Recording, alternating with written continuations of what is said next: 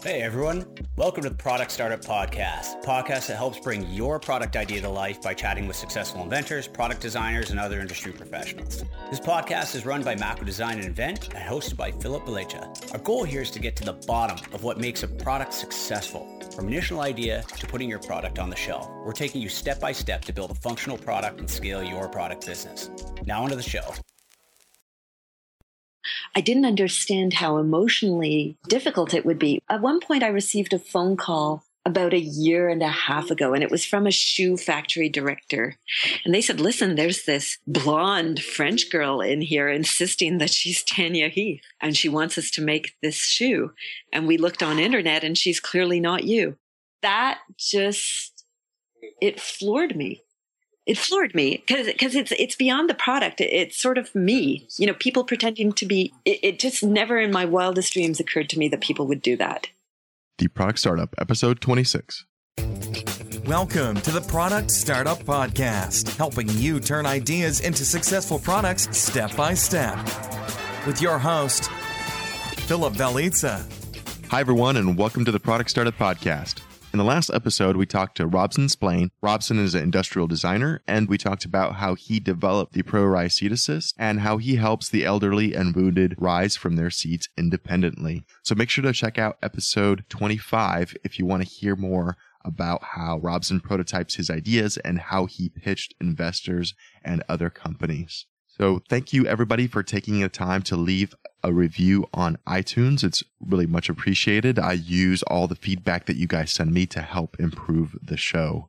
Today, I'm joined by Tanya Heath, who created a multi-height shoe with removable heels. One of the most interesting parts of the interview for me was that she was able to do this in Paris, where the idea of a convertible shoe is almost a sacrilege. And she even gets into how she sources manufacturing and production locally, so everything is made in France. So let's get started. Hi, Tanya. How are you doing today? Very good, thanks. So I really wanted to have you on the show because I think your product is interesting. A long time ago, I had a coworker that had this crazy idea to say, hey, wouldn't it be great if women could change out the heels for their shoes and go from, day to evening? And you've done just that. So can you talk a little bit about your product and how it came to be? Well, first of all, I'd like to address what your coworker said. That's something I like because I find that our innovation is kind of at the level of urban myth.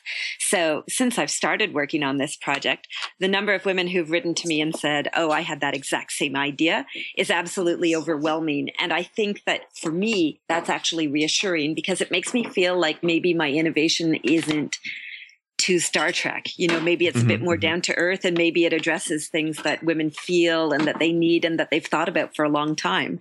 And in terms of my own personal inspiration, it's probably no different than your coworkers. It's simply because I really love high heels. I like the way I look in them and I like being taller, quite frankly. But I don't like the pain. I don't like the inconvenience and I don't like the reduced mobility. And then when I'm coming home late at night on a metro, I don't like being leered at. So I just got angry with the footwear industry and started thinking, isn't there another way of thinking about the high heel and having a high heel that adapted to me instead of me having to carry around several pairs of shoes in my sack? You mentioned that a lot of people might have had this idea before. What's interesting to me is that no one's has done it before you. And I think, there's a lot of challenges involved with bringing a shoe like that out to market. You can't just put a taller heel on a shoe and make it interchangeable, or at least that's what I thought. What are your thoughts on why maybe it hasn't hit the market before you? I think it's that big piece of literature that you see about, the difference between having a whole bunch of good ideas and actually executing them. So you've touched on several points that are real. It was an engineering problem. So it wasn't just a design problem. So I think some people have tried and possibly not succeeded because they treated it as a design issue. Mm-hmm. We understood quite early on or initially right away that it was an engineering problem. And we had 14 different engineers working on this at different stages in research and development. So it wasn't just a light engineering problem. It was a pretty tough nut to crack. Then it became a design problem. So we actually had a proof of concept after 2.5 years of research and development. But then to make the shoe really look like a classical shoe, that took another 1.5 years.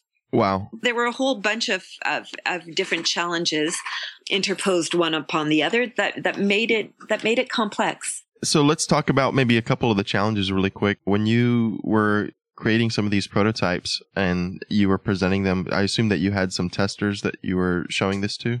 Mm-hmm. Yeah, I had testers both from a marketing perspective and actually also wearing the shoes. So how did the feedback kind of change the direction that you were going with the shoe? Like, were there any misconceptions that you thought, hey, this is definitely what the consumers want, and it was kind of, once you tested it, was completely the other way around? There was definitely one approach when we were still in research and development, which I wanted badly to work because it was relatively easy. Mm-hmm. And when I showed it to a panel of Parisian women, they were so, underwhelmed wouldn't be the word, downright negative and hostile to the appearance of so yeah, that one got scrapped. At another point, we thought we'd actually got it. So we had a prototype that worked. People could walk around in it. They were really comfortable. And I took it home and I showed it to my children.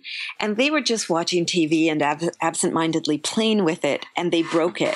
So it was one of those soul-searching moments. You thought, should you release something which your children can break? Or should you go back to the drawing board and keep working on it to make it more robust? So certainly the feedback was coming from people I wasn't even asking, like my kids, and it could be on any aspect of the innovation. The aspects that I was particularly concerned with were really visual. So aspects about appearance.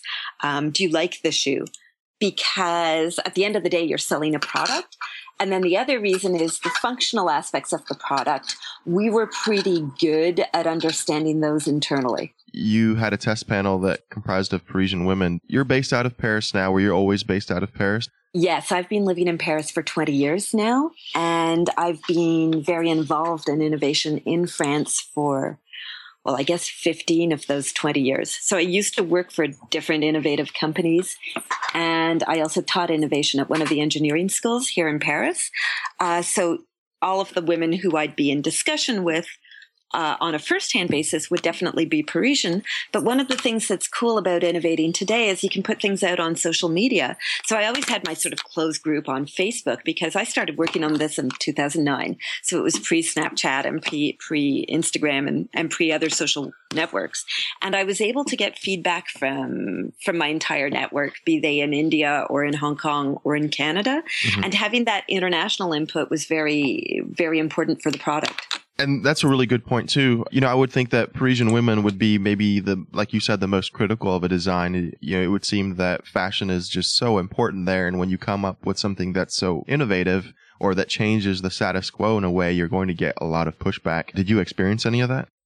Yeah. It was so awful that at some points I'd come home just in tears and I'd say to my kids or to my husband, I feel like I've just killed 200 baby seals, the kind of reaction.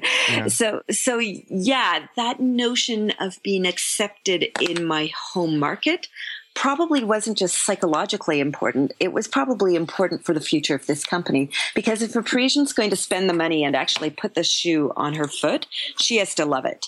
From an aesthetic perspective, and her criteria and her standards, I wouldn't say that they're necessarily, they might not be stronger, but she certainly might be more demanding than women the world over. Also, a Parisian's walking. So the shoe had to be robust, and she's looking good probably 18 hours a day. So it had to fit in that kind of lifestyle. So that was immensely important, and it was very difficult. So I guess in a way it was a really good test bed for you. It was a tough test bed, but once you realized that you could succeed in it, everything else became maybe hopefully a little bit easier. Well, that's one thing that I'm grateful for, because I knew that it would be the hardest test. And B, imagine the reverse. And, I love my Canadian friends, but they're very supportive. So the Canadian attitude towards innovation and towards an entrepreneur is to nurture them and to give them a lot of positive feedback. But I probably wouldn't have been able to iron out so quickly some of the things that people didn't like. And then, because my friends are wonderful, they would have possibly worn ugly shoes for 5 years without saying anything. And it's nice to have that Parisian bluntness where they would just It's only now that my best friends have started wearing the shoes for the past 2 years. Prior to that, they were like cute little Project Tanya. Yeah, that's interesting. So when you ask people these questions about your shoes or about the project that you were working on to get some of their feedback, how did you structure the questions to make sure that you weren't asking a leading question, that you weren't hearing what you wanted to hear? Okay, so that's interesting. I deliberately didn't structure the questions. The way we did our testing, and our testing lasted for about 9 months, is we actually sold the shoes. So we sold every single pair of shoes. We didn't inform people that they were part of a test, and the entire product team was in sales. So we were just constantly interacting with customers. If somebody didn't buy, we were asking a lot of questions about, was it the price? Was it the aesthetic? Was it the way it feels? And we continue this to this day. So in the Paris store, so all the other stores do have real salespeople, but in the Paris store, there are no salespeople. It's really the team and that presence and that connectivity with our client. It's allowed us to go far quite quickly. So that test period for me was vital. And we weren't just testing the product, we were also testing different channels. Yeah, that's interesting that you say that, because I know a lot of tech companies that have the similar approach where they ask their developers to sit on the customer service calls, and they have to do a rotation X amount of time, every week, just to get the temperature of the customer every week and see if there's any changes that they need to make. Well, that conviction actually does come from my experience in tech companies. So in France, a tech company wouldn't do that because the tech companies I was with weren't even large enough to have a customer support line. But one of the things that I'd noticed in the previous 3 startups that I'd worked in as an employee is that the company was really too early stage to have a dedicated sales force, and that it was probably better to have product development and marketing produit, product marketers selling the product just so they could hash out what exactly the client wanted. So I felt that since we were early stage, it was premature to have salespeople. Well, so it was really nice to have a store then to be able to test all this. Did you put up a lot of money in the beginning to get this going so you could have a storefront, or were you basically selling out of a kiosk of some kind? So we were selling at that stage out of one of the large department stores in France. So this wouldn't be known in North America, but in France, a department store doesn't purchase your product. So how would I describe it? Consignment, it's kind of like a concession. So we had a concession in a department store, but not in Paris. And I didn't want it to be in Paris because I wanted to protect our reputation. Sure. And then we also had 2 or 3 boutiques that were willing to try. So online boutiques and physical boutiques. That's really amazing that you're able to create those types of relationships. Did you start creating those relationships with people before you started creating the product, or was it kind of something that happened in parallel? It happened in parallel because in France, we won quite a few innovation awards, some of them very high profile. So during the R&D stage of the company, I mean, in one respect, it was terrible because we were getting a lot of media attention before there was even a product. But the thing that was positive about it is we were getting a lot of media attention before there was a product. So we could start communicating with people who could help us move forward. And some of the boutiques, in fact, all of the boutiques came to us because they were excited about the product due to the media coverage we were getting. Sounds really exciting. Did you get any negative coverage that you felt like, man, that didn't really portray us in the way that we wanted to? Coverage, no. I did get heartbreaking comments. So I was in the finals for, I guess, the largest entrepreneurship award in France. It's called BFM Academy. And I lost the finals by 2 votes, wow, which was good because when I went in, I was given a 20% chance of winning. So it means I recovered myself to a certain extent during the finals. However, the final judge, he said what all French people were saying at that time. And I do want to be very clear. This was 4 years ago. Sure. He said, the idea is great. Everything is perfect. You as a team, your team is really strong. And he goes, too bad the shoes are ugly. Ouch. Yeah. And we've been working so hard to make them beautiful. I think the other thing which is misunderstood about us is the price point. So I get a bit of hate mail about the shoes costing a certain amount, but there's no real way of doing it in a cheaper version at the moment. So our shoes are made in France, and we are using luxury leathers. And actually, I just bought my own heel factory 2 months ago. Oh, wow. Yeah. So that's going to be really good for the product, and it's going to be good for innovation, subsequent innovations, because I now have my own technical room. But all of this sort of, we're devoted to quality. We're devoted to craftsmanship. And we're devoted to ethical production. So, for example, there's no cruelty leathers in my products. All of the leathers come from the food chain, and they come from a French or a Dutch food chain. So there's a lot of attention to the product that just makes the price what it is. So, we're not like a tier 1 luxury company where the price is a marketing price. It really just is that price. And I think that that's currently, I'd say, the criticism that possibly stings the most. We're not a made in China shoe coming from a death marched cow. You don't want to just be known as the manufacturer or the brand of shoes where you can change the heel. You're also a brand that has a really quality product. It's actually more than that. We're a brand that would one day, so today I think it would be pretentious to say that we're a brand. So we're trying to become a brand. And eventually I'd like to become a fashion house. So the mission of Tanya, Heath, Paris is very clear, which is if we can combine fashion with innovation or technology to make the life of modern women simpler, we'll do it. And we're already looking at other products. That's really exciting. And so to touch on one of the points that you mentioned, the price on your eShop now, and shoes range from €290 all the way up to boots that are at €700. By US standards, that's definitely a luxury shoe, but it's not anything that's in the stratosphere. So it would maybe be something that you could convince people to pay money for once they were able to handle the shoe and see that it was really a high quality shoe. But it doesn't seem like it's completely out of the ballpark. Well, here's the economist in me coming out. So, if I look at the population, let's say of the United States, I'd say realistically, I'm only addressing 2 to 5% of the entire American population. The rest simply can't afford it. And then within that 2 to 5%, yes, I definitely have arguments to convince my core 2 to 5%. I think where I'm perhaps sensitive is that when I began this project, I hadn't necessarily how would you say this? I hadn't decided to create a luxury product.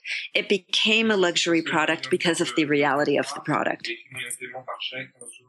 I don't know if that's clear. Basically, I'm saying, when I set out to do this back in 2009, when I really started research and development, I had my mission statement, so that hasn't changed very much, but I'd never set out to create a luxury company.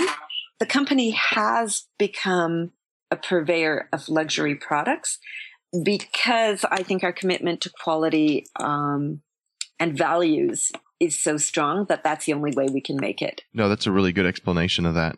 You won this award and you got some press from it, and then you were able to test out your idea through some stores. And it sounds really straightforward. I'm sure that was a challenge in itself. How were you able to then set up manufacturing? That was equally gruesome. So, okay, it's funny going back to that time period because as you say it, the award and the stores, that sounds easy. But in actual fact, so you've got the award and then you've got the stores and everything's going wrong. So you're trying to correct it and you're trying to figure out why it's going wrong on the product side. And then this obviously translates to the manufacturing side, but the manufacturing side might be worse because first of all, your volumes are low. Second of all, you've got this quirky techno shoe that nobody knows how to produce. Third of all, you have no reputation and you've never been funded, so you don't have very much money either.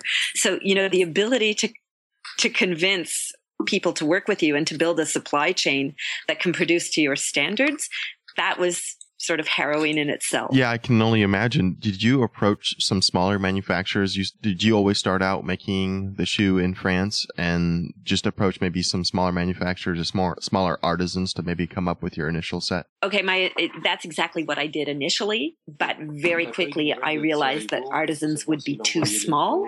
So yes, then we were left with, the manufacturers who were so desperate for business that they would take us.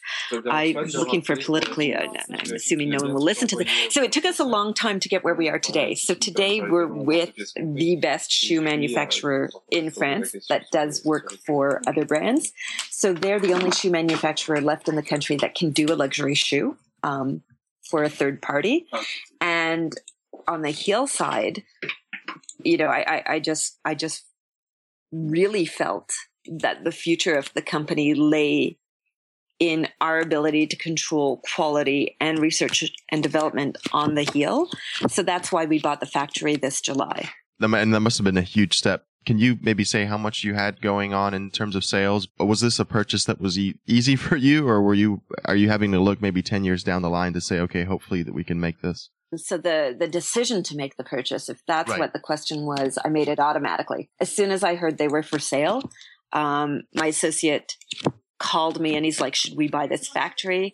And I was at the dentist with my daughter. She was getting braces. And I remember just being bothered by the phone call and saying no. And then I thought about it and I called him back 3 seconds later and I was like, yes, we're going to buy that company. One thing that shows how we've changed is when I was starting Tanya, Heath, Paris, I couldn't raise money. We couldn't get a bank loan.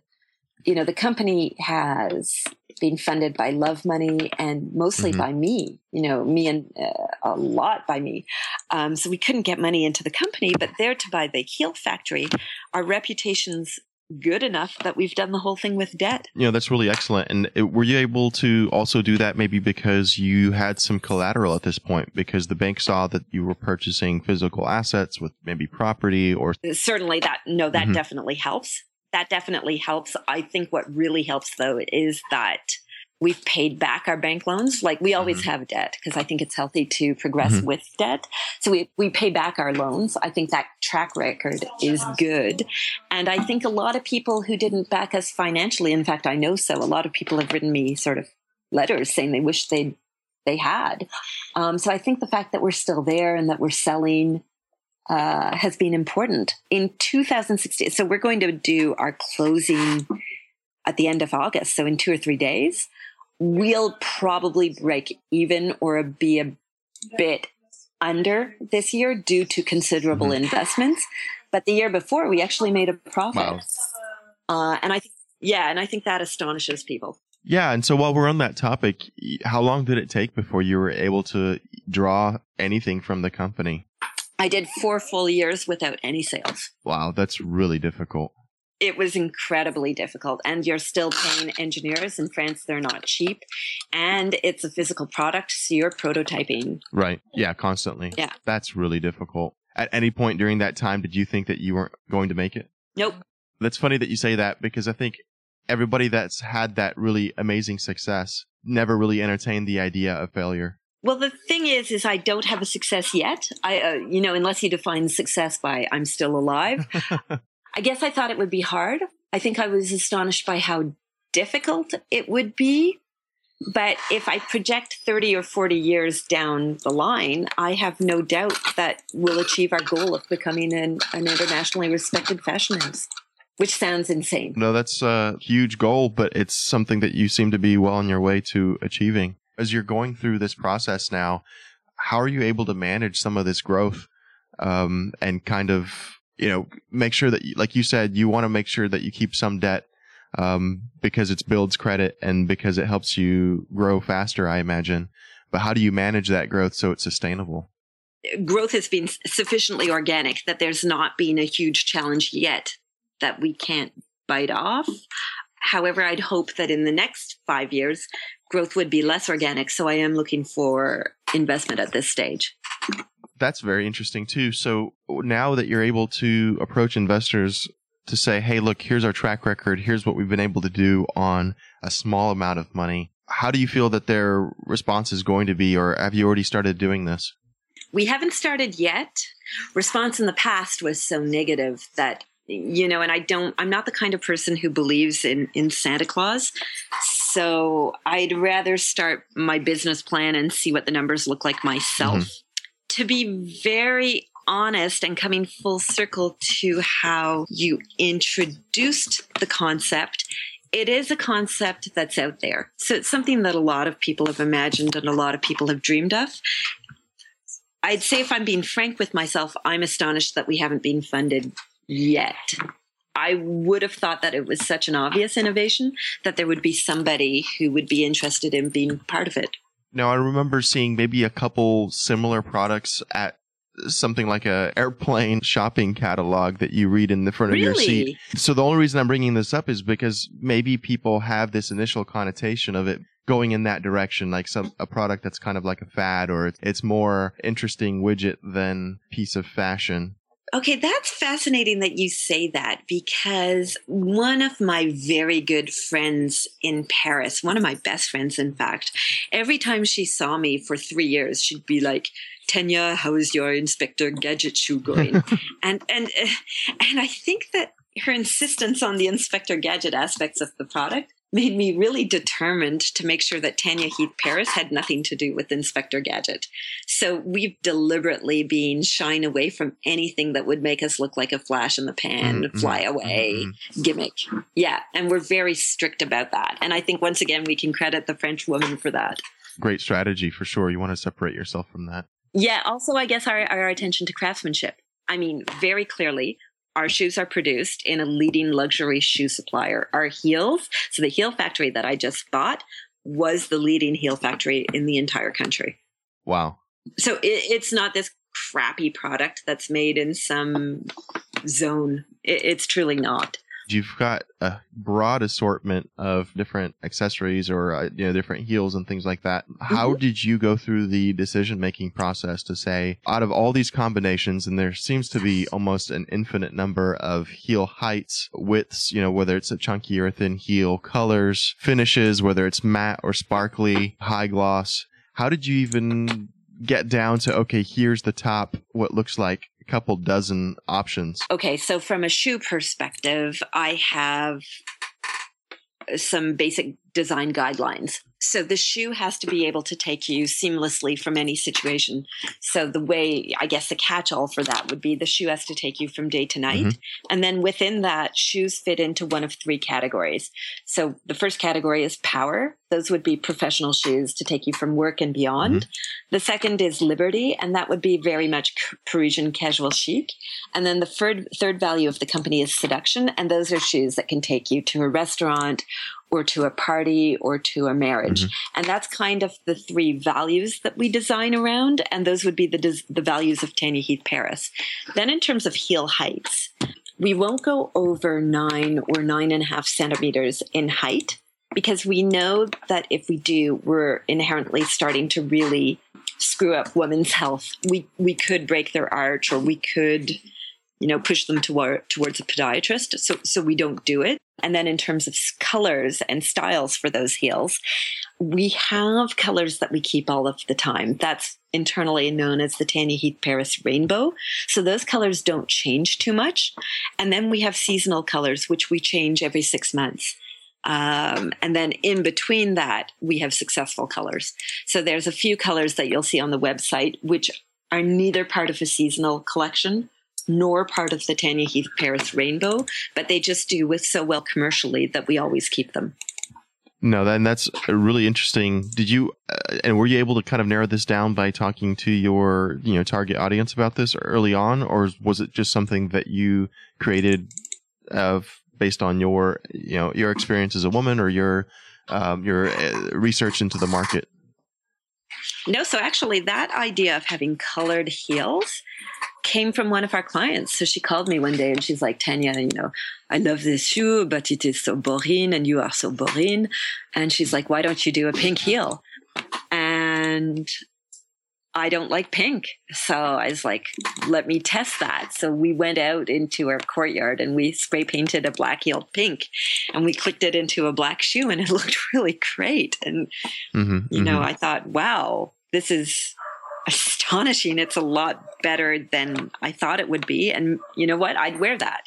So that's where that whole notion of colored heels came from. It came from a client. That's really interesting. As I look through all these options, I'm thinking that it's just a chore to kind of keep making sure that you're on the forefront of fashion and that your product doesn't look dated or that it doesn't look behind the trend. Do you have a way of making sure that you stay on top of the pulse of the customer in that way? Well, that's when you're suddenly very, very, very happy to be in Paris. So we go to trade fairs that are entirely trends-based. So, for example, some of the trade fairs I go to, you're not allowed in with a camera, and you're really seeing the way the industry projects everybody will be 2 years before everybody else sees it. So we're highly aware of trends. What's still complex is that we have to choose one. So for my last trade fair, they were presenting 8 different directions that the industry may or may not move in. And you as a fashion brand, you have to decide, am I going to join one of those 8? If so, which one? And if I don't, what am I going to do? But this awareness of trends, I'd say, is inherent to being an actor in Paris. There's a lot of trends forecasters and there's a lot of trade fairs. And that's really difficult. Speaking from my experience, like you said, you have to just choose one trend. There's certainly trends that are really hot in one part of the world that don't translate to other parts of the world. So you can't just look at least for the industry that I was in, we couldn't just look at to see what was happening on one part of the world and say, great, this is where we need to be a year from now, because that may or may not hit. For me, it's harder than that. Because if you go to Institut Français de la Mode, and I had the privilege of going to a few courses because the French Federation of Shoes paid for my coursework. I don't have a diploma, but they let me audit a few classes.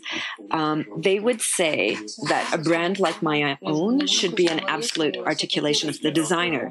But then you get into this kind of schizophrenia. If you see me from one perspective, I'm an international designer, because I'm Canadian and I live in Paris. And I think it would be difficult to take the Canadian out of me. But then if you see it from another perspective, I'm a Parisian designer because I've lived in Paris for 20 years. The shoe is made in France. It features a lot of French craftsmanship and savoir-faire. And that schizophrenia, while it might be beneficial to the brand, is actually quite complex because it means from a stylistic perspective, we struggled for a long time to define whether we were going to design according to French aesthetics, traditional aesthetics, or according to international aesthetics. As the brand moves forward and we open up more stores internationally, and as I feel more comfortable in this space, we've made the decision to follow international standards. But then it's exactly the tension you just described. We will be going, probably I'm going with the French Federation of Shoes to China at the end of the month. I have no idea what to expect there. I know that in my price point, they expect a lot more decoration. Will they like our shoe? I don't know. Are you talking about entering Asia as a new market? I'd love to enter Asia as a new market. So my comfort level is greatest with Singapore. I might have said Hong Kong a year ago. However, the retail space there isn't doing very well. And I'm not so comfortable with the relationship between Hong Kong and China. But Singapore seems to be very rules-based. It's got an Anglo-Saxon sort of backbone. And from what I can tell from my clients, so we have a lot of clients in banking, a lot of them are moving their headquarters to Singapore. So I think Singapore will maintain stability and continue to be affluent.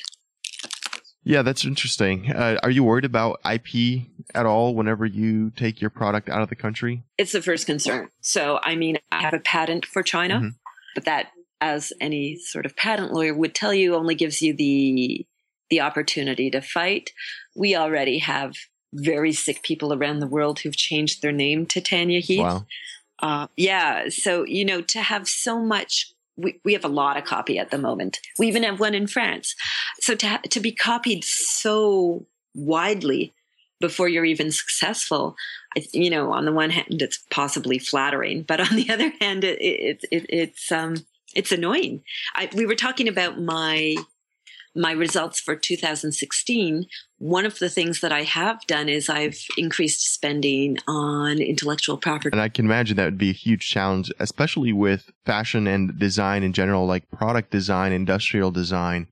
It's so difficult to keep a lid on that because it will go viral or something interesting will go throughout all of social media. And now you've just, not only are you increasing sales, but you're also increasing the likelihood of somebody copying you. And now you have to be in so many markets at once to protect it. It's immensely complex, which is why it's important to be a brand and why it's important for my quality to be impeccable. So far, for example, the copies that we've seen, the quality is terrible. Yeah, I imagine it would be. I imagine the very first copy that is out there is probably someone that says, hey, they're selling this for, €200-300. We're going to sell it for 20. Yep, that's exactly what it is. And they're really crappy shoes. So is there anything that you can do to help to differentiate the true Tanya Heath brand from all the copycats? Physically, maybe in the box, or in terms of packaging, or in terms of marketing, or, some people will put a hologram sticker on the inside of a product. Is there anything that you found that maybe helps deter that? I don't know. We might be looking at some kind of combination with a wearable application where the client could activate it when she purchases. Mm-hmm. I haven't thought about it too deeply. Mm-hmm. I'd go more in that direction if I have to. At the moment, just to give you a general answer, I've seen $20 copies of the Kelly bag where I literally can't tell you that it's not a Hermes product. Wow. So copies of Tanya Heath Paris at the moment are crappy, but I don't underestimate a counterfeiter's ability to copy well. Right, to get better at it. And then the other thing for me at the moment would be, because I'm not a brand yet, because Tanya Heath Paris isn't well known, I think it would just be easy to copy the concept. Once again, so on the other hand, my intellectual property is strong. So it's been tested a few times now, and we've won every single time. Wow. Well, good. Congratulations for you for doing that. That's really difficult. It is. I mean, once again, that falls into the emotional category. I think one of the surprises from this company is I didn't, back to those 200 seals, did I really kill them? I didn't understand how emotionally difficult it would be. At one point I received a phone call about a year and a half ago, and it was from a shoe factory director in a part of the country, or in the part of the world that I won't name. And they said, listen, there's this blonde French girl in here insisting that she's Tanya Heath, and she wants us to make this shoe. And we looked on internet, and she's clearly not you. Wow. That it floored me. Wow. It floored me because it's beyond the product. It's sort of me. Yeah. People pretending to be. It just never in my wildest dreams occurred to me that people would do that. This is the first time I've ever heard of anybody doing that. Okay, well, there you go. It did not occur to me. Now you're spending all this money to have to play whack-a-mole, so to speak. There's this game in the U.S. that children can play where it's an automated arcade, and the little figure will pop up through the hole, and you have to kind of hit him back down with a rubber mallet. And game gets more and more challenging as more of those little moles will come up through the hole, and you can't keep up with it all because there's more that are popping up than you can hit at once. Yeah. There's a bit of that, and it's also just the pure shock. So if we're talking about flattery, to be very frank with you, I never felt flattered. It's my friends who are like, yeah, to be copied is flattery. I've never felt the flattery part too clearly. While you're going through all this, what has helped you to kind of keep that positive mindset? And maybe if there were some stumbles along the way that helped you kind of work past them? Okay. Number one, I don't think I do have a positive mindset, but I think I've never been positive. So that would be something that would be true of me since the day I was born. So I think one of the things that helps me is that I have a realistic mindset. Mm-hmm. So I might never be as negative as I should be, but I'm possibly not as positive as other people would be either. So I think that sort of realism has helped me. I think also I have kind of a strong support network. My husband, when I started this, he said, I'll give you 4 years before I say anything. And he really did. He really did. He really left me alone for 4 years to tinker and to try. I think another thing that helps me is actually having kids. When I walk through the door, you have to cook a meal. So it forces you to focus on something else. So it's kind of like a mini vacation every day. And if I didn't have those children, knowing my character, I'd probably focus on the company 12 to 18 hours. And because I can't do that, it's actually saved me. Just going home, doing stuff with the kids has given me a break. That's interesting that you say that. My wife will get annoyed with me sometimes because I don't have very good work-life balance myself. And we have a young daughter now too. And I totally agree with you. I could definitely be one of those people that works 12 to 18 hours a day because there's always something to do. Yeah. And I think also, with technology, one of the things that was fabulous this summer is I spent 3 days at my parents' cottage, and it's so remote that we didn't even have a mobile network. So we're not even talking about, could I consult my emails? I couldn't place a phone call. And on the one hand, it was like coming out of addiction. But on the other hand, I'm trying to maintain some of those principles. So I'm trying to be really black and white about when I'm working and being connected and not goofing around. Sure. But when I'm not working, really just not working. It's hard. For example, this morning, daughter's not feeling great. And so I'm running late to work, even though work is 25 feet away from where I sleep. Things just seem to add up. And in my mind, what I wanted to get done today is already a little bit behind than reality. And you know what? That's how I looked at it for most of my career. It's only been in the past 4 or 5 years that I've realized that having those kids is a true vacation. It just takes your mind off of the constant stress of work, and you have to make a small effort to be humane with them. Then also there's a question of age. When the kids were younger, when they were babies, it was maybe a little less interactive. Mm-hmm. So it was possibly a bit more work. Now that they're older and they're reading philosophers and they're doing poetry and they're writing essays and they've got complex math equations that I can look over, it's more fun. I could definitely see some of that. I wrestled with my daughter the other day for maybe 35 minutes and I didn't do anything. And it was nice to just kind of take that time out. Okay, so as you say that, I'm going to tickle my son, who, by the way, is translating one of our contracts for us. Nice. Indentured servitude. Get your family to work for you for free. I'm going to give him €5 if they sign. That's funny. Yeah. No, it's actually, I'm telling him that I'm actually investing in him because I think this is the first time he's ever seen a legal contract. And I phoned the lawyers and the lawyers said if we could just give, because it's actually destined for somebody who doesn't speak English. So he's translating it into French. And I'm pretty impressed because he's in the intellectual property section and he's looking up the legal terms as he goes through.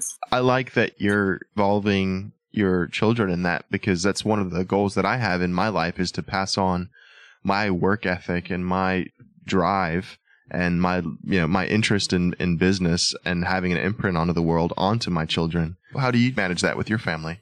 I feel very strongly about that. So the French system is I don't want to make too many assumptions about Texas, but the French system's grueling. So they've never strayed too far from a 1940s approach to education. Mm-hmm. There's not a lot of technology in the schools. Mm-hmm. It's really about reading, writing, arithmetic, history, geography, Latin, Greek. My kids are in a special program, which I love, but it adds a lot more work. So they have the normal French program, and then they have additional hours of something that would be called Anglophone studies. And then they do the Chinese school program after all of that. Wow. So it adds a lot of linguistic work and cultural work. So even in the Chinese school program, they're learning about Chinese history and Chinese culture. It adds a lot of hours to their day. A difference in the French approach to learning is sport isn't really part of the curriculum. So they'll do 1 or 2 hours a week maximum, but then they'll go off skiing or they'll go off sailing for a week as a school. So they'll have little concentrations. But within that, there's not a lot of economics, there's not a lot of business, and there's very little actual hands-on learning. It's very theoretical learning. If you contrast that to North America, in Canada, at least, kids work in the summer, or they used to when I was a kid. I think now kids are working less everywhere. But when I was a kid, you'd have your summer jobs and you'd learn a lot on the job. And I think for me as a child growing up, that was very valuable. So I try to involve my children now that they're older in as many aspects of the work as I can. I want to make it clear in their head that work isn't a 4-letter word, I guess, even though it is. Right. And then from an academic perspective, this sort of cultural balance is very important to me. So we're just getting back from Canada, where everybody was at University of Toronto doing different entrepreneurship classes or economics classes or business-related classes. Last year, they were doing build a robot or build a rocket. So that whole sort of creativity and innovation and entrepreneurship approach, I've tried to build it into their, what's it called, fun time. Sounds really fun for me. Going back, I would redo parts of my childhood now and focus more on things that were innovative in that way. I was one of those kids that had a job before it was legal to have jobs, under the table work, so to speak. But I wouldn't replace that experience for anything. I think it certainly made me a better person today. I completely agree with you, and I'm the same as you. At a very basic level, it teaches you how to interact with adults. Absolutely. Yep. And I see so many 24-year-olds come through my door who work as interns here, who literally can't interact with adults. And it's because they've never been confronted with a work situation, and they've got great degrees. Sure. So I think that that's something that's missing from the way we bring up our children now. And I want to make sure that my kids can at least have a conversation with an adult. Well, and that's a really good perspective on that. As we wrap up the show, I wanted to ask you one last question. Can you give some advice to someone that's starting their own product-based business and they're just having a problem getting to that next stage? They're starting to doubt their product or their future. What would you tell them to say, hey, you know what, this is something that helped me, or this is one way of getting it done? I've never been asked that question before. I shy away from universal advice because to me, a lot of it is difficult to transpose to different situations. I would say, you have to expect to fail. Mm-hmm. And that hardship is part of the process. And that succeeding does have something to do with your conviction. So, for example, we were talking previously about supply chain. It was incredibly difficult to convince people to work with us. But I think it was my conviction that actually got the ball rolling. And I think at the end of the day, that's the one thing that the entrepreneur themselves can control, how convincing they are, how much conviction they can convey. And then if I look at what happened this summer when we were purchasing the Heath factory, we weren't the only people positioned on the Heath factory. I was up against other people who wanted to buy the same factory. And we actually had to present our business cases and our vision and our strategy at a French tribunal. And we won. And I think it's once again because I was better able to convey my conviction that we would succeed. Mm-hmm. So perhaps that sort of inner fire, even if it's not expressed in a positive way, even if you go home and cry for 3 days, even... Yeah. For me, for 3 years, you probably couldn't talk to me socially about what I was doing because it was just so harrowing.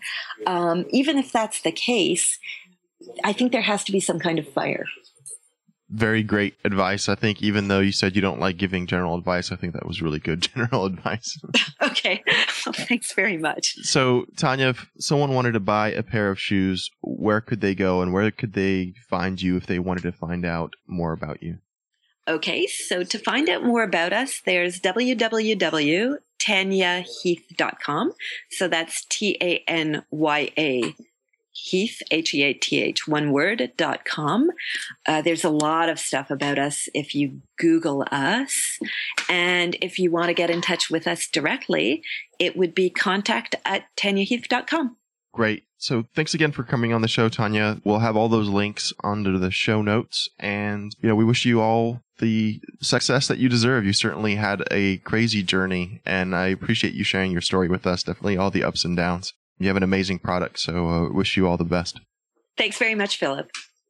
And that concludes today's episode. Thanks for listening, everybody. If you've got any questions or comments, I've put all the links that we've covered under the show notes posted on theproductstartup.com/episode 26. Join me next time as I speak with Brandon Adams, who invented the Arctic Stick during his college years. He pushed that product through concept, design, manufacturing, and funding, and that path led him to where he is today.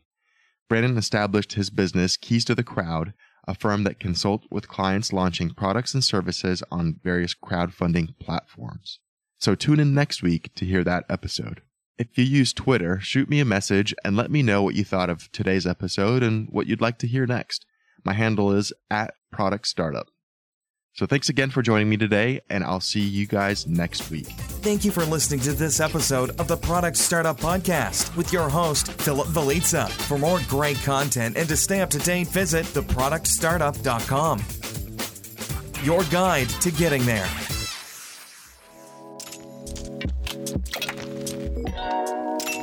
Thanks for tuning in to this episode of the Product Startup Podcast, the show that teaches you what it really takes to bring your product to market and turn it into a big success.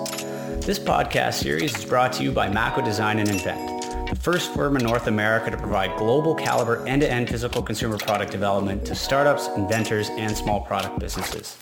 If you're looking for product development help on your invention, head over to makodesign.com. That's MAKO design.com for a free consultation from one of Mako Design's 4 design studios from coast to coast. Thanks for listening, and see you next time.